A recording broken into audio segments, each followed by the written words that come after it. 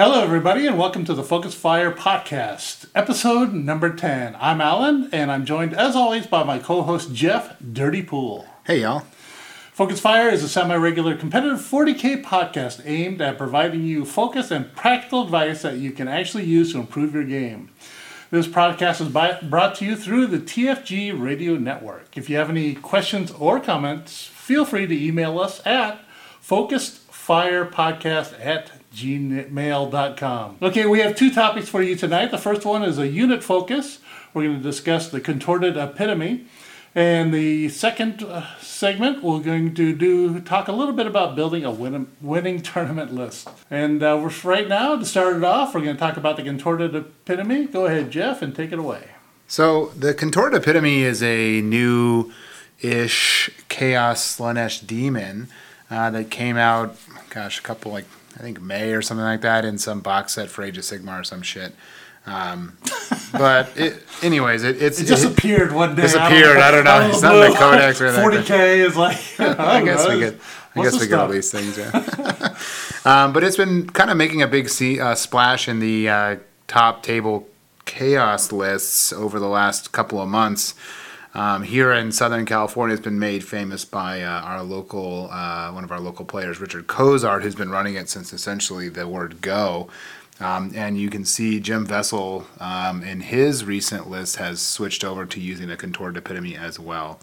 And so tonight we're going to do, as we usually do with these unit focuses, we're going to talk a little bit about the unit itself, break it down, and then break down how to play with it to some extent, but mainly how to play against it if your opponent brings in a Contorted Empitome, because it's a really powerful piece that Chaos has because of one of its special rules. But yeah, you're starting to see it in almost every Chaos list nowadays. Yeah, it is. It's not cheap. It's around 210 points or somewhere in that range. But it is a character with less than 10 wounds. It has 8 wounds. It's a Slaneshi demon, and it's super fast. It's like a 12-inch movement. And because it's a Slanesh demon, if it's in a pure Slanesh demon detachment, you can see it advance and charge without penalty. And that's how you see it in a lot of these lists, because it often will run along 3 Lord Discordants who are all marked Slanesh, and they technically have the demon keyword. So if you have a Slanesh demon detachment and then another detachment of like Flawless Host, Lord Discordants, the Contorted Empitome can keep up with the Lord's Discordant and allow them to advance and charge without having to use a stratagem, which is really powerful because of the Slaneshi loci. But the Contorted Empitome itself has a slew of special rules. It is a Slanesh herald, so to say, so it does provide a +1 strength aura to Slanesh demons within 6 inches of it. And it has this really interesting rule where anytime it takes a mortal wound of any sort, it ignores it on a 2-up on a d6, which is kind of insane. So you can, if you're facing a opposing mortal wound smite spam list, you can stick the Contorted Empitome in front and eat up all those mortal wounds from the opposing smiters. Yeah, that's huge, because also, if you need to kill a character, one of the easiest ways of killing it as a Tzeentch player is just use targeted offensive spells, and you can kill it with mortal wounds. But the fact that it ignores mortals on a 2+, it's really tough. Also, doesn't the Vindicare do like mortal wounds or something too? Correct, yeah. And so, if you get headshotted with the Vindicare's gun, if it doesn't kill you with this first shot, he rolls a dice, and on a 3-up you take a mortal wound, 4-up, etc.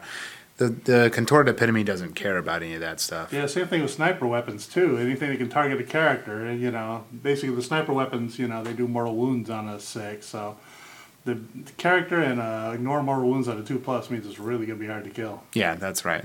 So it is also, like I said, a Slaneshi demon, so it strikes first in combat as if it had charged. It is a Psyker as well, and it gets a +1 to cast and deny, which is actually insane. That's really good, because that's why everybody takes Ahriman, just to get that +1. Yeah, the spells he has access to aren't like game-breaking like Ahriman's, or as powerful as Ahriman's, but still having +1 to cast, +1 to deny, and being able to cast 2 spells is really good. Speaking of his psychic prowess, he has access to the Slaneshi demon range of spells, which have a couple of targeted mortal wound powers or ones that will kind of help you clear hordes, but it also has a couple of them such as allowing a Slaanesh demon to fight immediately in the psychic phase. So this is really good for instance, allowing your Lord Discordant to just attack again for free, or allowing your 30 demonettes that you'll often see running with this Contorted Empitome fight again immediately. So they can even, let's say they only have like 2 guys to finish off, they can fight again in the psychic phase, kill that thing off, and then charge again in their next charge phase because they're no longer locked in combat.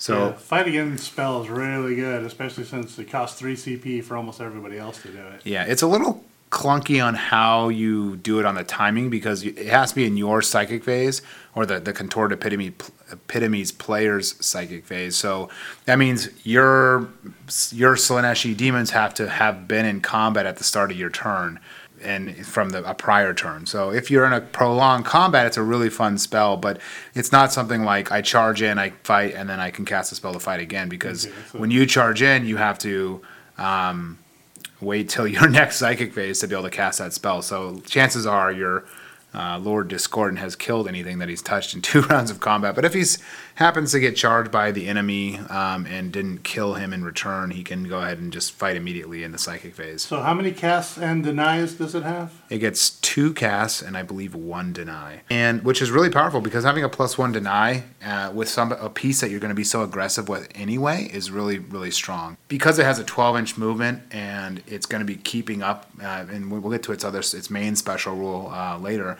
You're going to want that thing in the enemy's grill, and because of that, having +1 to deny is really powerful. Unlike pieces like necessarily like Ahriman, he may want to sit back and cast spells kind of like to buff other things. The Contorted Epitome wants to get up in there and be right in the enemy's lines. He also has a couple other spells that he has access to. One is he can make the closest enemy unit have -1 to hit, which is actually really powerful. So the Contorted Epitome can really debuff like a big combat unit like Bulgrin or a unit of Orc Boys or something like that. You know, it has to be the closest unit to the guy, but throwing a -1 to hit, and then you compare that with some other Slaanesh demons like the Mask, who can provide another -1 to hit to demonettes. So you can really start stacking up these debuffing modifiers. Even, Jim Vessel's list running them with Plague Bearers, suddenly your Plague Bearers are -2 to hit, you cast -1 to hit on the closest Orc unit, and then you somehow kill the second Orc unit. Now that Orc unit charged into it's -3 to hit.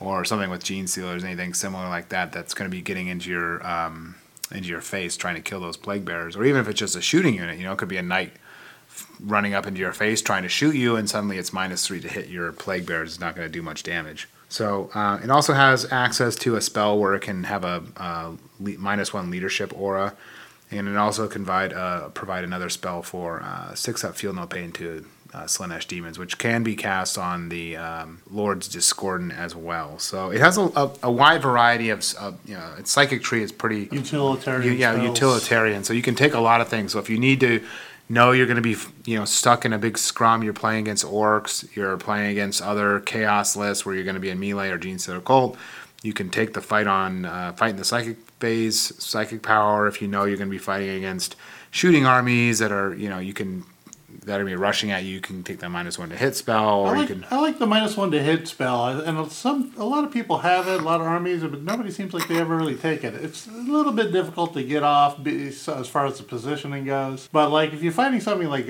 we talked about in our last unit focus, Bulgrins, like if you have something like a big, Death Star or something like that, you're starting to stack some minuses on them, and they start really struggling to do anything. So yeah, I mean, like one of the big tactics you'll see with Bulgrin is they're going to take the center of the board. So if you're the Contorted Epitome running up with the Plague Bearer unit, who are -2 to hit because you've cast the Nurgle's spell on them, and then suddenly you cast a -1 to hit on those Bulgrin. When those Bulgrin charge in with their 50 attacks or whatever it is, and they're going to pull these Plague Bearers, they're hitting on 6s, so they're not going to do shit actually.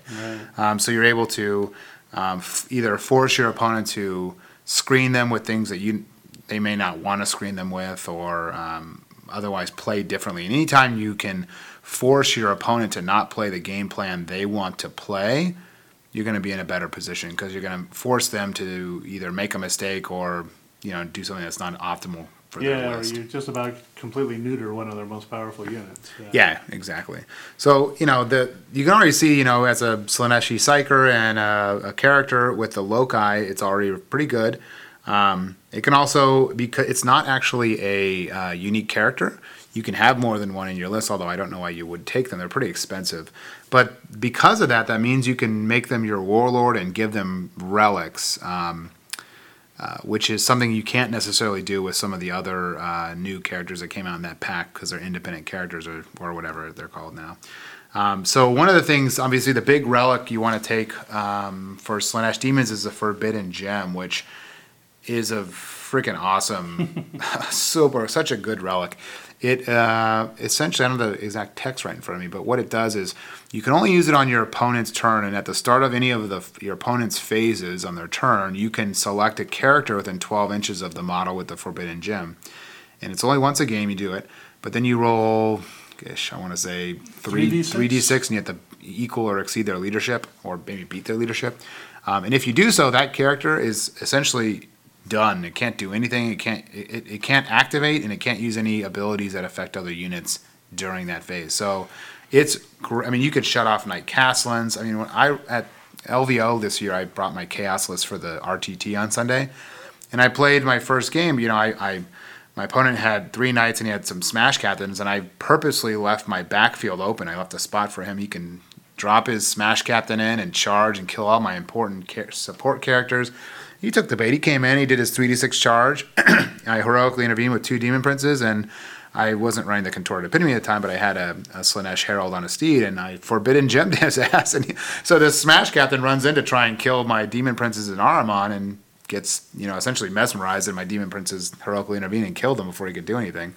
So, yeah, that was one of my first experiences. I was playing somebody, I think it was a BAO. I ran Magnus right in the middle of his army, and I was just about to go ham and assault a bunch of his units. And what do you mean these named characters? I'm like, what do you mean I can't do anything? So it's like, yeah, it's a mean relic. It's actually probably one of the best relics in the game, in my opinion. But it's something you need to watch out for. So if you're playing against anyone with a Slanesh Demon, especially the Contorted Epitome now, because it's so popular, they're going to have the Forbidden Gem. So you have to expect that if you are relying on a character to come in and do work against anything within 12 inches of that Slaneshi character, you got to hope to God and pray that he's not going to roll over your leadership, So, certain things like orc characters can easily get around this if they have a unit of boys next to them because they're leadership 30 or something. But, if you're leadership 10 or 9, you have a good chance that they'll roll. They could roll poorly, but you never know, right? It's just kind of luck of the dice, and you don't want to leave your character dick in hand, kind of sitting in the middle of your opponent's army for an important phase. Yeah, if you have like a Knight Gallant or anything like that, any like big scary thing, you just be standing there in the middle of nowhere doing nothing for a turn is not where you want to be. Yeah, and one of the interesting things is it says you cannot use any ability. It doesn't say aura ability; it just says an ability that affects other units. So knights, one of their abilities is that they explode and they do damage to units around them. So if you Forbidden Gem a knight in your opponent's fight phase or something, let's say it charges in you, oh no, the knight's charging me, help, and then you Forbidden Gem it and you're able to kill it in your fight in your opponent's fight phase while it's under the effects of the Forbidden Gem, it actually can't explode, which is actually really big because half the damage knights do typically is when they explode and kill 2/3 of your characters that they're standing around them when they died. So that being able to shut that off is super important. Yeah, and it also says it cannot use any abilities on its data sheet that affect other units either. So it shuts down all aura abilities and abilities that heal other models. Yeah, exactly. So it pretty much makes the character useless. You can't even do like a fight again strat because for that whole phase you cannot activate and can't do anything. So it's a really good relic that you can expect to be on the Contorted Epitome almost in every game that it's played with. It can also be a warlord. I've seen some people run as the warlord. Most people don't. But if it does get the warlord, it could take a +3 movement. So now it's movement 15, which is insane because it it's so fast already, and when we'll get to its last ability, it's kind of its And the capstone Slanesh, ability. he gets to, does he get to advance and charge and do? Yeah, if he's in a pure Slaneshi demon detachment, he can advance and charge, which isn't always the case. Like sometimes you'll see him running in just a mixed, undivided chaos detachment, but if he's in a pure Slanesh demon detachment, then he can really move. Yeah. So his capstone ability is why everyone takes him. That's why they pay 200 points. I mean, he's decent in combat. He's got a bunch of attacks, and he might kill some things. But you don't take him because he's a good psyker. You don't take him because he can take the Forbidden Gem. You don't take him because he's decent at melee. There's Slaneshi demon characters for like 100 points that can do all those things. The reason you take the Contorted Epitome is because he has a 6-inch aura where enemy units within 6 inches can't fall back unless they roll under their leadership on 3d6. Now, the average roll on 3d6 is, I think, 10. So unless you're leadership 11, on average, you can't fall back from these guys. And it doesn't matter if you have the fly keyword. It doesn't matter about anything. If you are locked in combat and you're within 6 inches, or your unit is within 6 inches of the Contorted Epitome, you ain't going nowhere. Yeah, most units are really, realistically, leadership 7 or 8. Yeah, and so, I mean, you need to roll, if you're leadership 8, you need to roll a 7, which is doable on 2 dice. When you start rolling 3 dice, I mean, maybe if you roll like me sometimes, you can get, it might not be a problem. But this is the magic behind the Contorted Epitome, is the ability to prevent people from falling back. So, I mean, I can't overstate how good that is. Being able to, you don't have to try point things. You can trap a Riptide in close combat by piling into it. And then it can't go anywhere, and it's going to fight you back and not do anything, and then you're going to kill it on your opponent's turn, and then you're going to pile into something else to avoid more Overwatch. So once the Contorted Epitome gets into your army, it's going to start a cascading effect, because you're going to have to, whatever's locked in combat around it isn't going anywhere. And so one of the strategies that you're going to have to figure out is, okay, you want to, obviously, if you can kill the Contorted Epitome before it gets to your lines, great.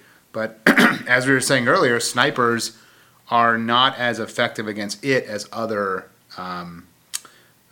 characters, because of the fact that it pretty much ignores all mortal wounds on a 2-up.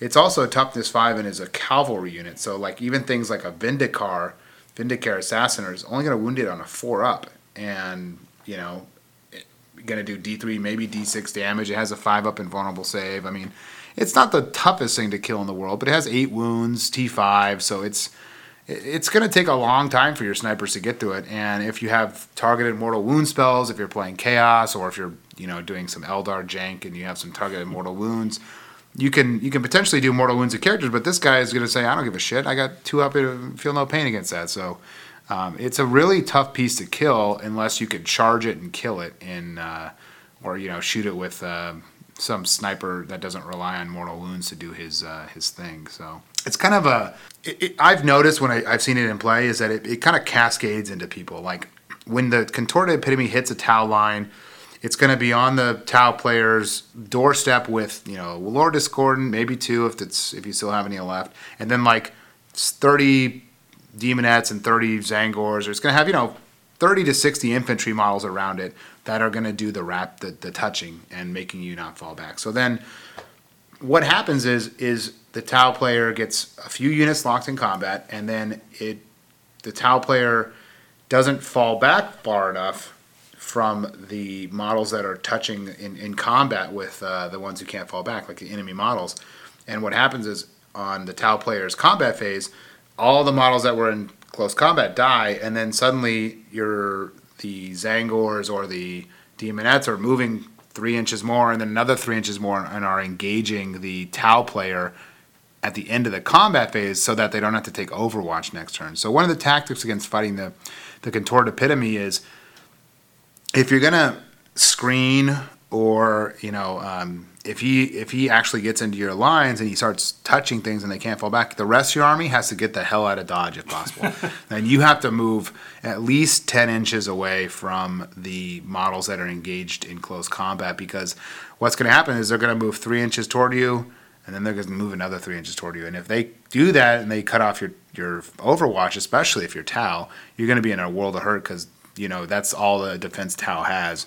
And even, armies that are good in melee, it's not always, you don't always want to be stuck in combat. Sometimes you need to get away so that you can shoot something. Like when I was playing my orcs, I played against the Contorted Epitome a few times, and luckily he didn't make its charge. But if he had, I didn't realize, he can just pile into my Gretchen, and then I can't shoot him with my Tank Buster boys or my Shock Attack guns, because he had Lord Discord, and so he was going to kind of hide his Lord Discordance right in front of my army by just kind of piling him into a third Gretchen squad that I had carelessly left screening my army, which I didn't need to do. So it was kind of, I got lucky because my opponent didn't actually make the charge with his Contorted Epitome. But even if, in my case of my Orc army, I love being in combat, I want those Disco Lords not in combat, 'cause I need to shoot them to death because my Orc boys don't like 2-up armor saves. So what you're saying is that like a unit of like Zangors or Horrors or like Plague Bearers or whatever will come in and touch your army, and then they'll get like a 3-inch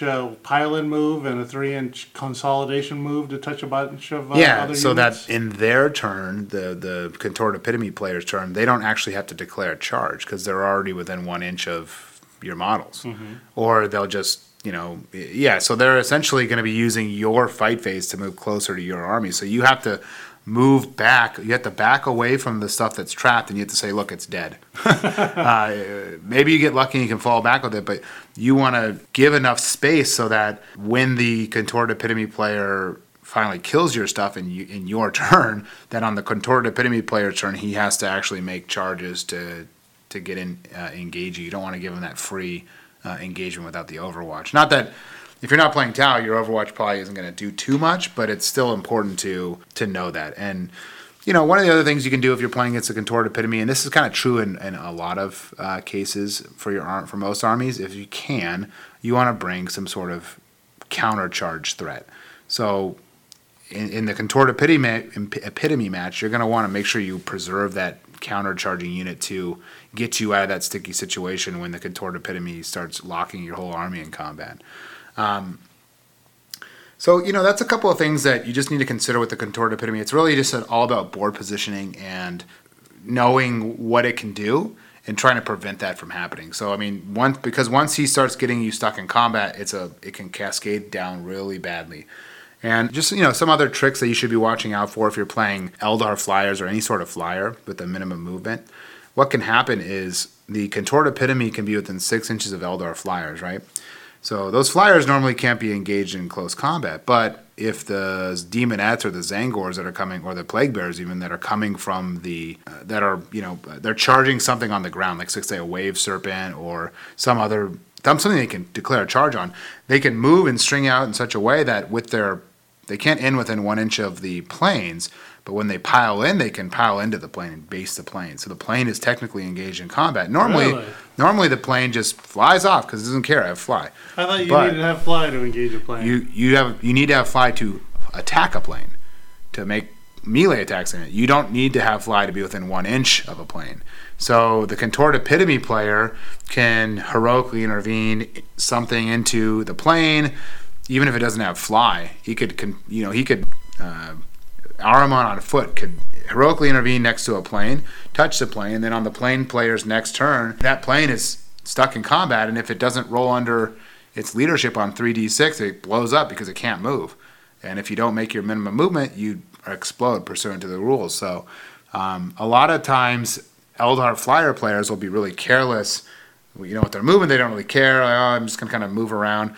But if you're playing flyers, especially Eldar flyers, you need to make sure that the big blobs of infantry don't get any charges on any of the things that are on the ground, like your Wave Serpents or your Night Spinners or your troops, because what can happen is if that charge gets off, you're going to see those Zangor blobs stringing back 15, 20 inches across the board to pile into the flyers, and then the Contorted Epitome is just standing there and preventing those flyers from falling back, and suddenly they're blowing up on the start of your turn. So it is a really powerful tactic against Eldar flyers that you need to be aware of if you're playing. You need to be very tight with your movement. You need to make sure you're screening out with your flyers so that the Contorted Epitome's infantry units can't actually declare a charge on anything, if that makes sense. Mm-hmm. Yeah, it's a pretty powerful unit, the Contorted Epitome, as Richard would say. But and that is what he would say.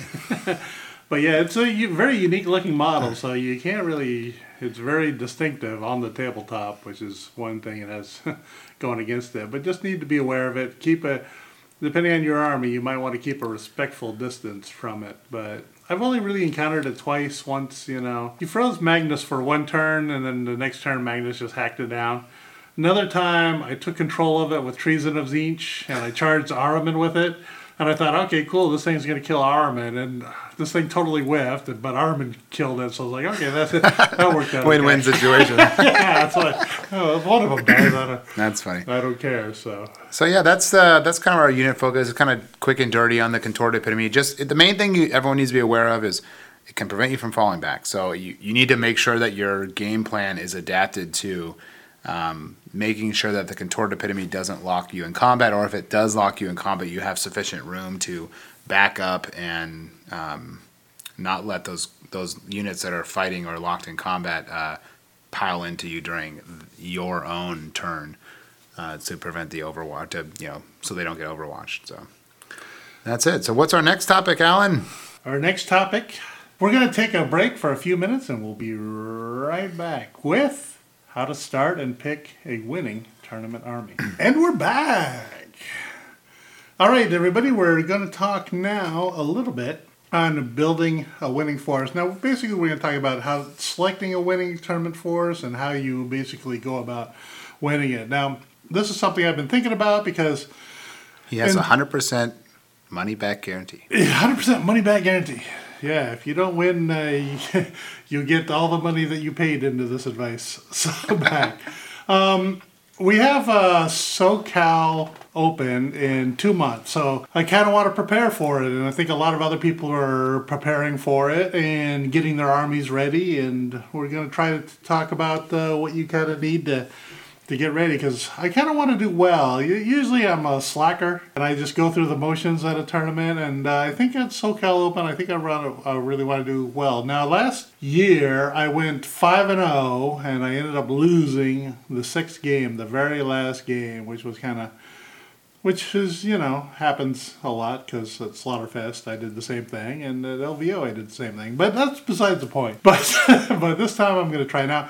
I thought about playing the Harlequins, but Harlequins, especially with the new Marines, they haven't been updated since their codex came out a year and a half ago, and so they were weak to begin with, and just been falling behind the curve. And I played against Danny Ruiz, LVO, third most famous judge, and he played the Bash brothers against my Harlequin army, and I just had no answers for it. He just came onto my objective, stomped everybody around, killed everything around, shot everything. He's just like a weapon of mass destruction. Just little clowns running in fear from him, like he's Godzilla. So one of the things you have to look at is faction choice. Now, there's a few things that go into it. Now, I kind of always want goofy factions. You want to be the hipster? Yeah, the hipster. That's why I want to do the Harlequins. But I want to get. I sit there and think, can I make Grey Knights happen?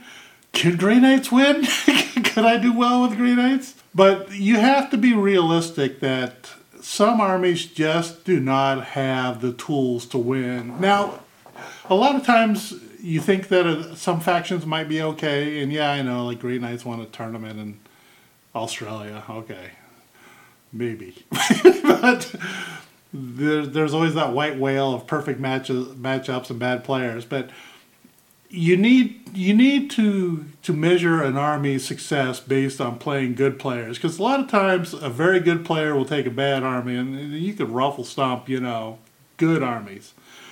But when you're apples to apples, when there's two good players going against each other, the superior army will be head and shoulders above the crummy army. The crummy army will just not have the tools that it needs in its toolbox to deal with it. So, yeah, and one thing when you're making this assessment is you need to be brutally honest with yourself and rank the faction you want to bring in. If your goal is to go and win best in faction for a faction, that's easy because you know already what your goal is. But right. If your goal is to try and go 5-0 or 5-1 or 6-0 or something like that, you need to say, you know what, I'm not going to play fucking Harlequins because I want to win, or whatever. And so you have to make the goal. You have to put that into your mind from day one and just go like, I'm going to bring Imperial soup. I'm going to bring the best of the soup, and I'm going to have a delicious, You're going to cherry pick the best units possible. Yeah. And that's what a lot of people do. But 40K Stat Center is a good resource for telling and seeing what armies are basically the factions are the best. And you kind of want to, because basically you have a lot of games, a lot of different players, and especially since the best players tend to gravitate towards the best armies, the top armies that are doing the best, those are the ones you kind of want to have an eye for. And then so once you kind of isolate it, and then also there's some marginal armies too, like Necrons are like a good army. They're like a mid-tier army, but they're not gonna be able to win a real tournament. There's some people who've been close, and there's some people who do well, but at a giant tournament with like 1 million players and a lot of good players, they're not gonna be able to really compete at the very top tables. Sorry about that, all you Necron players, but if you have a problem, talk to Ray Almuda from the Veteran Gamers podcast. He'll set you straight.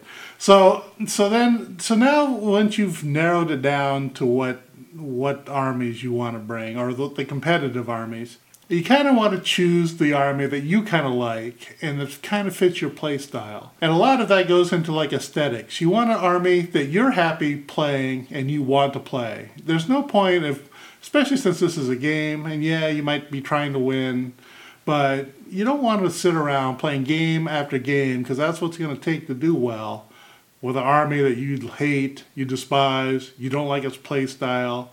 You do well with the army that you like to play. Other factors go into it. You kind of want an army that's also relatively easy to use. There's a certain skill level with all armies. There's some that are easier than others. Some of them have a lot of intricate, nuanced combinations and things that just have to the dominoes have to fall just right, and the good players can really do them.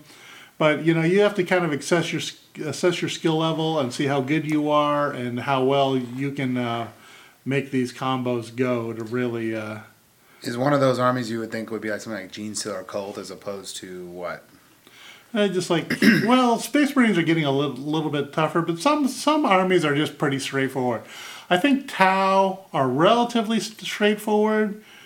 You just have to have a solid movement phase, and if you do that and you have decent target priority with Tau, you can probably take most games. But it's all the movement phase, because that's the only phase they really have. And then it's the dice rolling phase, and if you're good at shooting the right things and rolling dice, then you're okay. But certain armies also are a lot more forgiving than others too. Like let's say like the Jim Vessel list. You just stand behind a bunch of plague bearers and just there's some nuances to move in the maneuver phase and the movement phase, because you need to move your psychers usually, and then your assault elements around. But relatively, almost all armies, I guess, are pretty complicated, but just some are more or have a lot of nuanced detail to them. Yeah, but you just want to make I think the point you're trying to make is you want to make sure that the nuances are either forgiving or unforgiving. So like a Gene Stealer Cult army, if you fuck up, your army gets killed before it does anything. With Elder Flyers are a pretty forgiving list. Yeah, exactly. If you move them, if you can move them over there, or you can move them 10 inches to the side. It doesn't really matter as long as your opponent's not within 12 inches of you. Right. It's probably fine. You can turn before you move and after you move, so you're not likely to fly off the table. It's as long as you're getting your recon points and you're not within 12 inches of your opponent, so that they can ignore your late talk bonus, you're probably okay.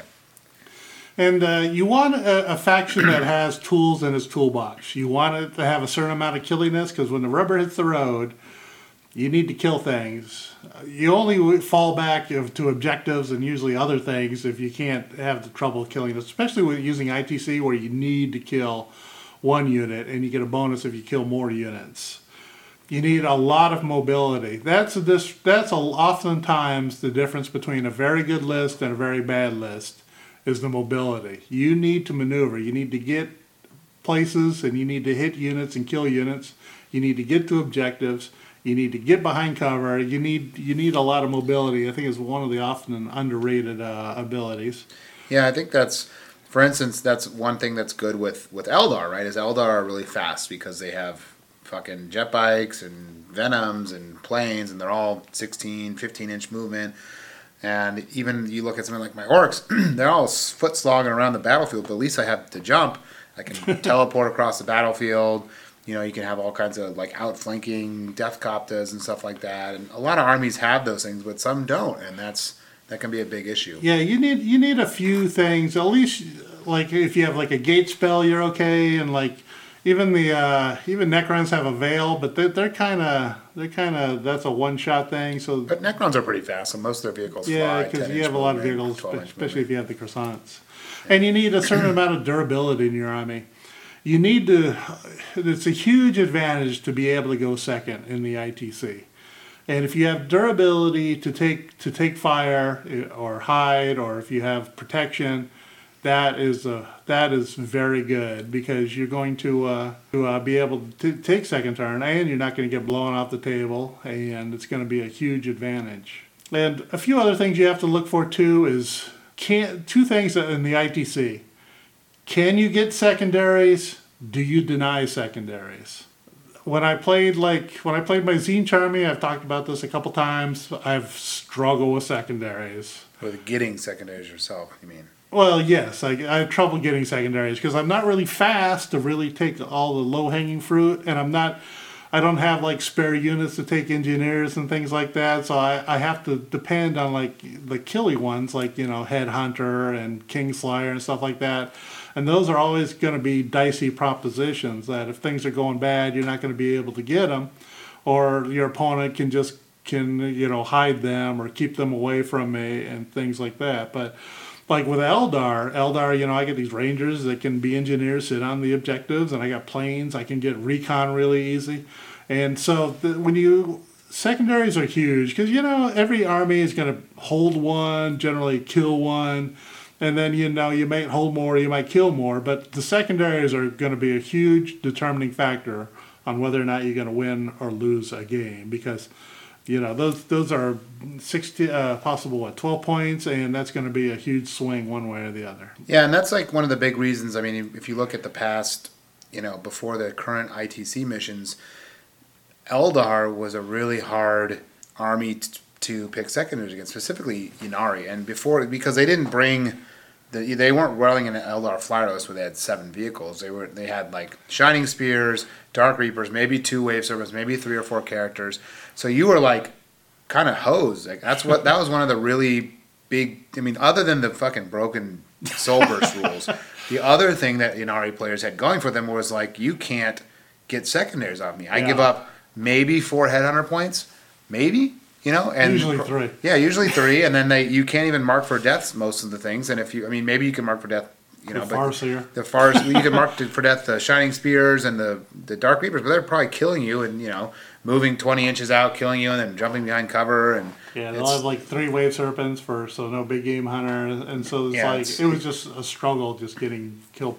Everybody just sits there just like tries to figure out secondaries, and there's no good answer for them. Yeah, exactly. So being able to deny secondaries with your list, or like when I typically look at a list, now I'm playing orcs. I have a bajillion dudes. I have 200 models in my army. I have fucking 10 characters or some shit. So I'm like, yeah, people take Reaper and Headhunter, and that's just it is what it is.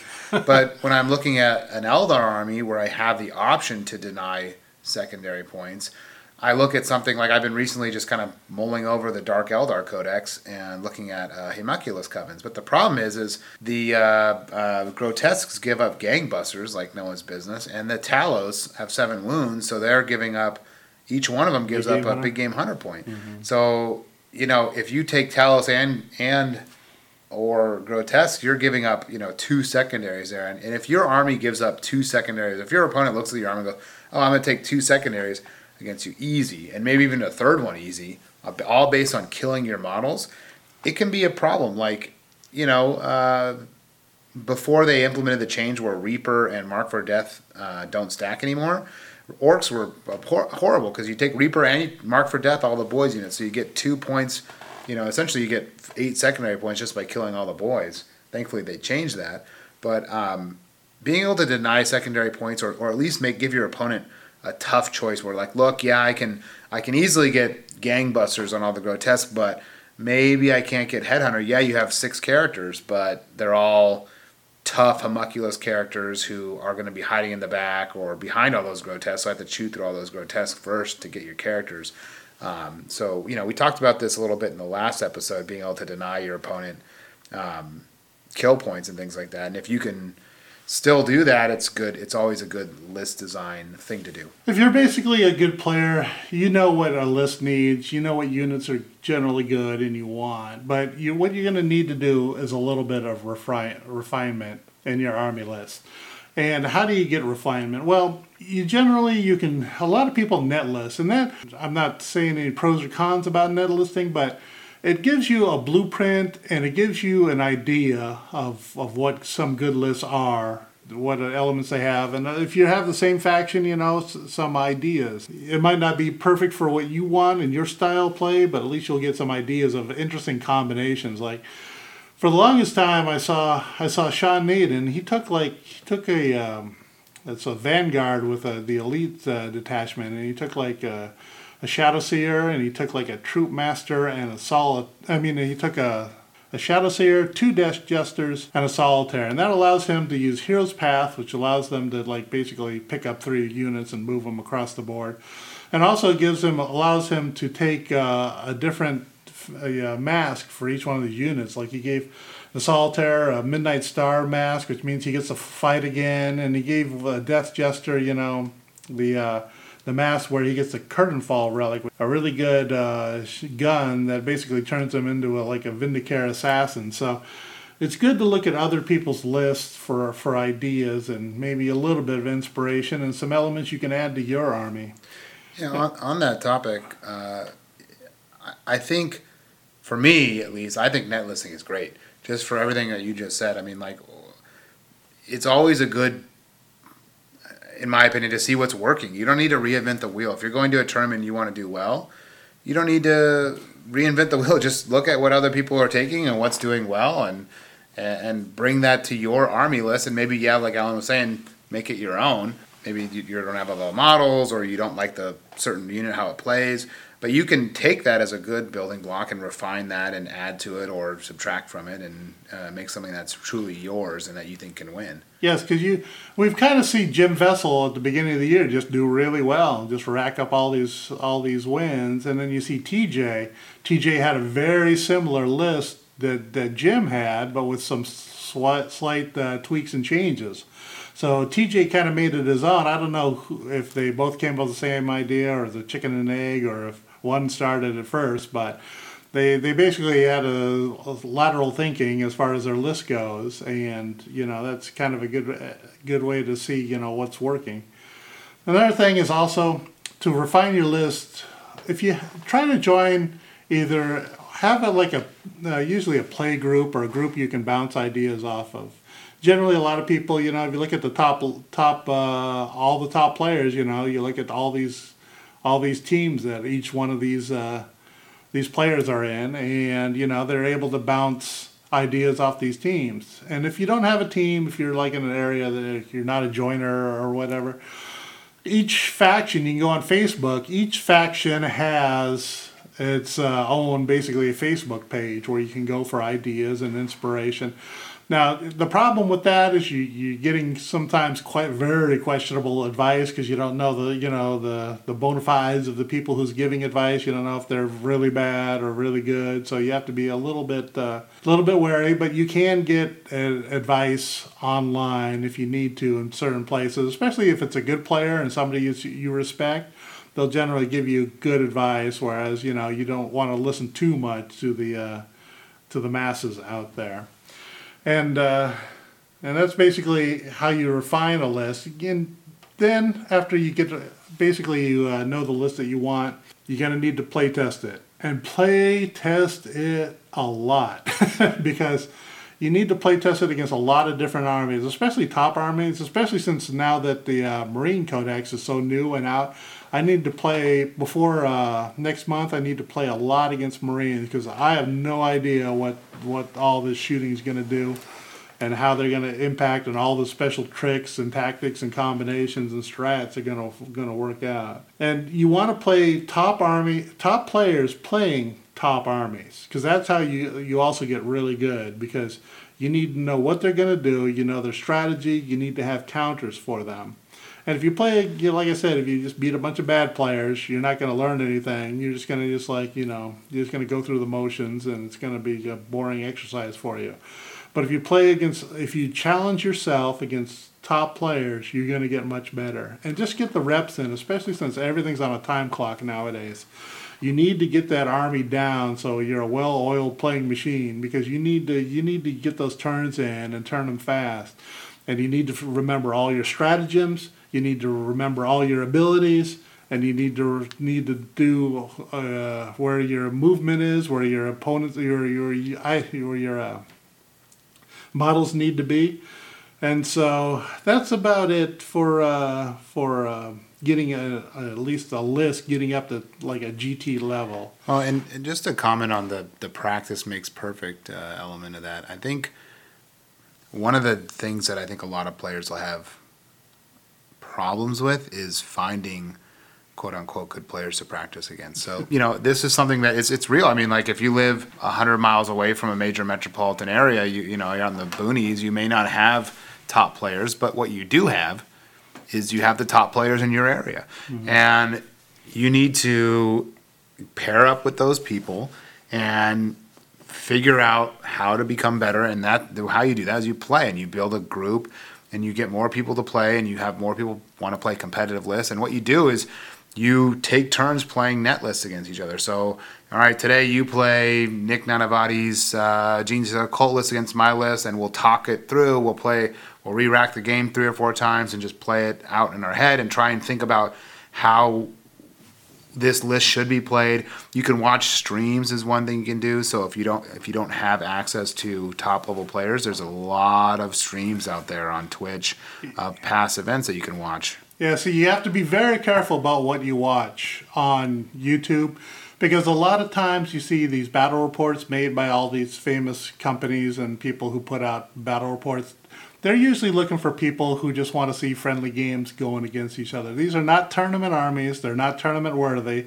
And I don't know if they're tournament quality play. They don't really whip out the hardcore tournament list. They play usually this fluffy fun list and just for entertainment and eyeballs and views. So streaming of tournaments is a great way to see top level play and top armies being played by top level opponents. Yeah, you can always try and find the round 5 and 6 games from big tournaments like Iron Halo, Flying Monkey, BAO, LVO, all like Slaughterfest. All those games. The first couple rounds they may have Joe Schmo versus famous Joe Schmo or something like that. But on round 5, they're going to have the top tables. You're going to have players who have gone 5-0 and they're kicking ass. And those are the players you want to watch, because especially if they're mic'd up and especially if there's commentary, you'll get a lot of really good advice. So some of these streams like Capital City Bloodbath 2 weeks ago or something like that had Rob the Honest Wargamer and I think Peter the Falcon doing shoutcasting with Val Heffelfinger too. So these guys know the game. They're commenting on what's happening in the game turn by turn so that you can kind of see, they're going to say, this guy made a mistake. And if you don't understand why the mistake was made, those shoutcasters will help you kind of identify the mistake, because usually they'll talk it out and say, what's happening in the game. So those are really good ways to get insight into how to play an army. And you can use those to, take that army that won and just play it against your army and have your friend play against it, run it or pilot it. And then you figure out how to play it, and then you get better like that. So it's something that, if you don't have a solid group of players, you just need to build one, and it's not easy. And you may not become the best players in the world by doing it, but it's the best chance you have outside of traveling and playing you more. also might just have to travel a little while, because sometimes during the dark days of 7th edition and other places I've lived, when I lived in Jacksonville, Florida, the Jacksonville scene wasn't that great, and I often had to drive down to Orlando to play, an RTTs and get some quality opponents and quality games. And sometimes, that might be a position where you might need to travel a little bit more to get some get your games in against decent players. So, travel to an RTT that's, an hour away might be a thing that you just need to do if you want to do well at a larger event that you have coming up. Yeah, and even we are in Los Angeles, and I've never played. I've played one Gene Stealer Colt army, and that was in Las Vegas. And I've never seen one here. I've never played one here, so I kind of really need to get some reps in against Gene Stealer Colt. We don't have the local meta for it, so it's like if you want Chaos or Knights, you're in the right place. But yeah.